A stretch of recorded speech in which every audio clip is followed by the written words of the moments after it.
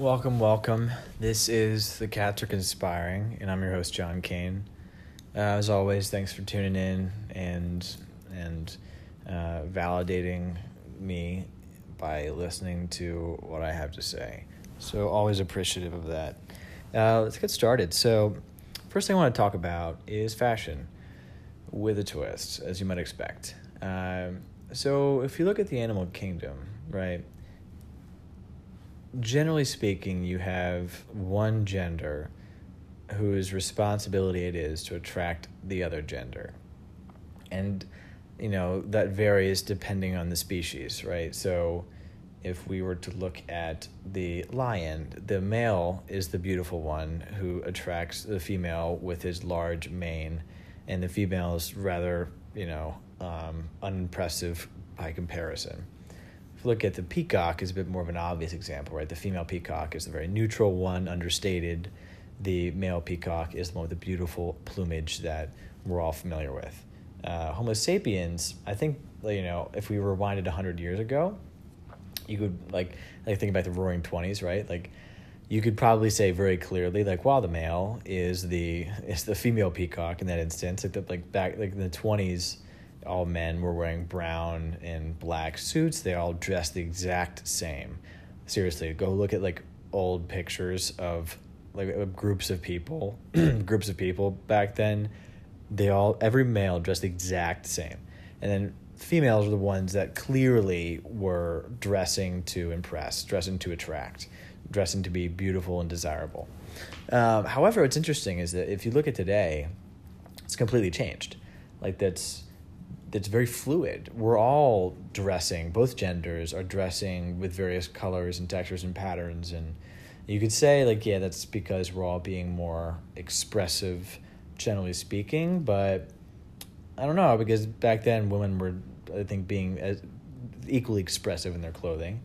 I think it kind of signals more to the fact that there is just a lot more gender equality today. There's just we've kind of broken that clear stark contrast between this gender is the one that is attracting, and this gender is the one that is being attracted. I think that's now broken down. And to take it a step further, what's kind of interesting is if you were to look out 100 years, wouldn't it be funny if that pendulum swung the other way completely, and if men were the ones that solely dressed to impress and to attract, and women were dressed uniformly and very understated? And that wouldn't be without precedent, because you see that all over the animal kingdom, and I'm sure to the alien observers above, they've potentially seen this swing different ways before. And I'm also curious if there's trends, I don't know if anyone's looking at this, but it'd be interesting to see if that trend is already taken a foot in some way, and if there's a way you can measure that. But if anyone does a research paper on that, I'd be very interested in reading it. Just cite me as one of your sources, as expert interview or something like that. Great. So with that being said, I'd like to sell you on something I'm doing now. Like many of you, I'm quarantining, and unlike many of you, I'm alone because I don't have a roommate. I don't live with anybody. I live in a studio with 2 cats. So, before you pity me, I have a lot of fun with them, and we have very interesting conversations, so save your pity. However, the only human interaction I get is with the CVS cashier, who's a little overly familiar, if we're being honest. And I really miss being in public spaces. I really miss being surrounded by people because I'm extroverted. Being extroverted means that you draw energy from other people. I'm like a flashlight that requires batteries, and people are the batteries, and I suck energy from people. So I was thinking about it, and I was like, there's got to be some way I can hack this. And I was like, hold on a second. I bet you Spotify has me covered. And they do. So I've been listening to Spotify playlists that simulate cafe environments and bar environments. And they provide the clink and the clack and the chitter and the chatter that you miss from those types of environments. And you'd be surprised how easy it is to delude yourself.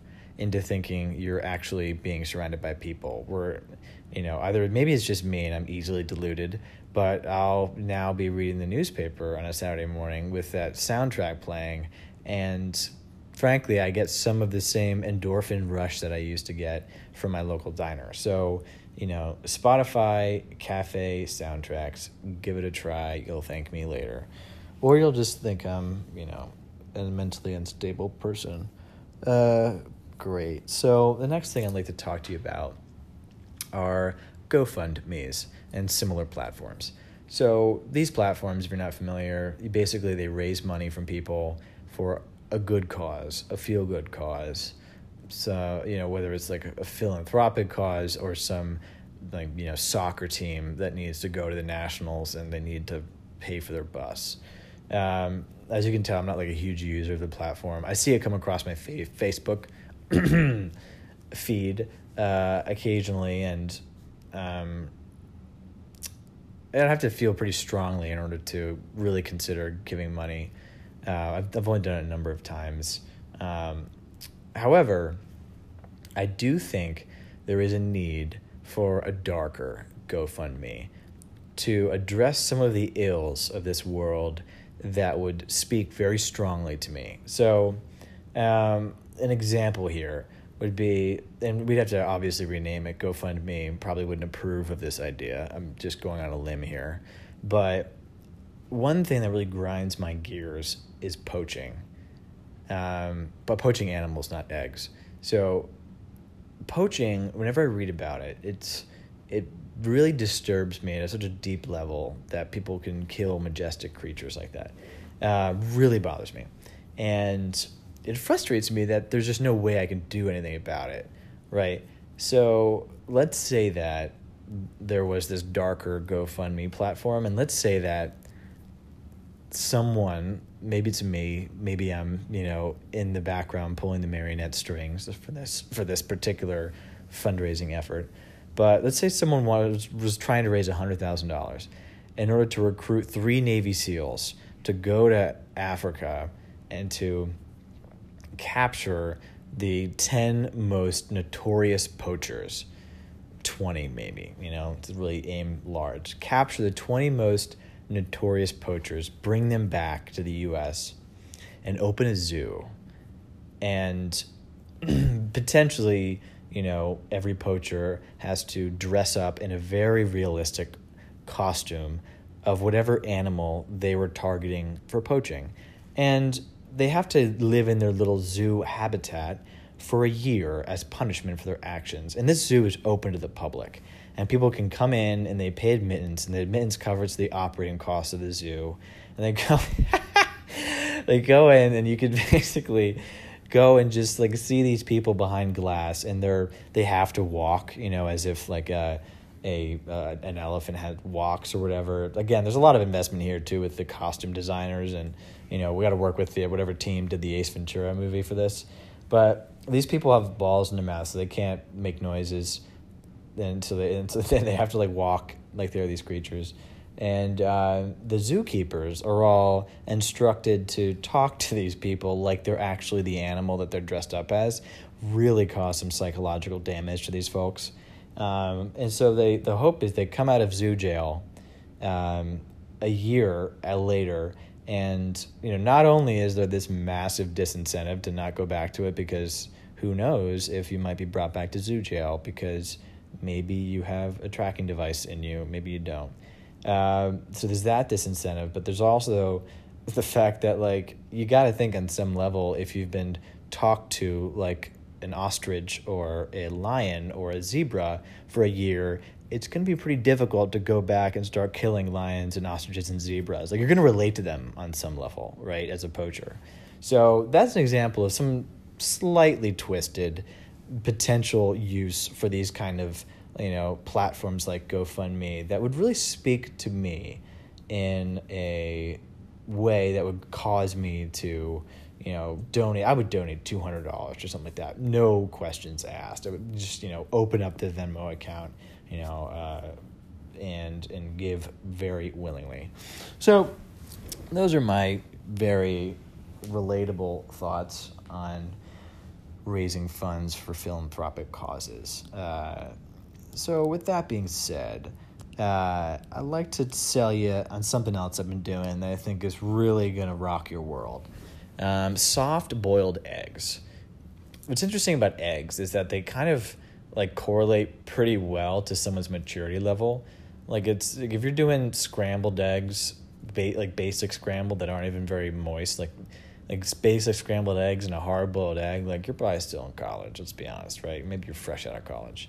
But once you start getting like more and more mature, then you're like, oh, an omelet is clearly a better way to do eggs over scrambled eggs. It's the texture's better. You get a nice cheesy bite every scoop, right? But then the step beyond omelet is a soft-boiled egg. And then beyond that, you're in the poached egg category. I haven't gotten there yet, personally. But the soft-boiled egg is incredible because the inside of the yolk is creamy. I didn't even know you could get this consistency from yolk, but it's actually creamy. And the key to it is you have to dial it in perfectly. The water has to be consistent. Every aspect of the time has to be consistent. And so as you get into it, you're going to have like 3 or 4 batches that are going to be like too undercooked or too overcooked. Stay with it. Fight the good fight because you're going to find that ratio that's perfect. And you're going to be like, oh my goodness, mash in half an avocado, some paprika and some hot sauce and a little bit of sugar-free mayo. Oh my goodness, that is like the inside, like the dream inside of a deviled egg, like in a bowl. And there's 18 grams of protein if you're using 3 eggs. So I'm not going to walk you through how to do it, but just believe me that it's not that hard. It takes about 20 minutes altogether. Use a spoon in order to get the soft-boiled egg out. Just fight the good fight, put in a week, and afterwards you're going to be like, well, I can't believe I wasn't doing this before. And you will have taken a critical step in your journey in terms of egg appreciation. And maybe that carries over into other aspects of your life. Like maybe now you're managing your money better and you're like more concerned about how you're allocating your portfolio. Great. So covered that.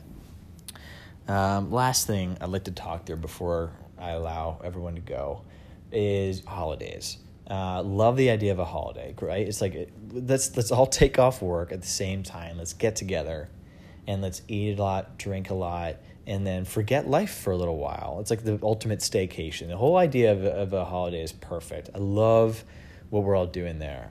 However, I'm a little miffed that some other people got to decide like the whole like idea behind the holiday and we're all just going along with it.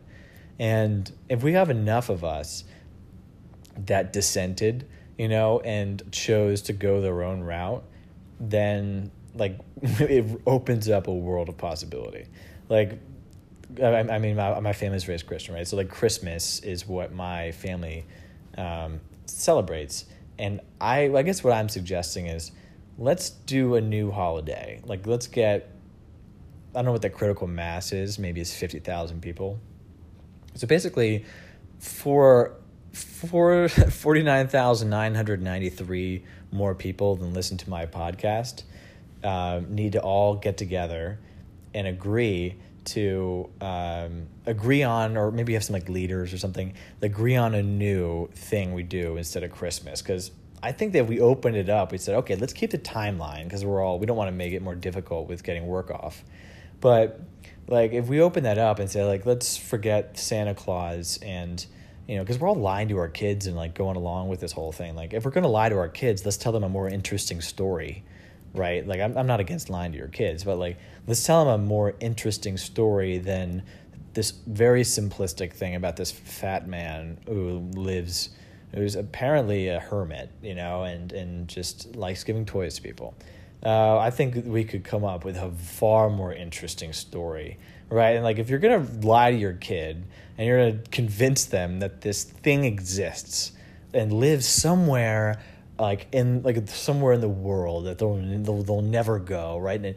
And like open up their minds and like instill the sense of wonder of this like person or being that could be somewhere in the world.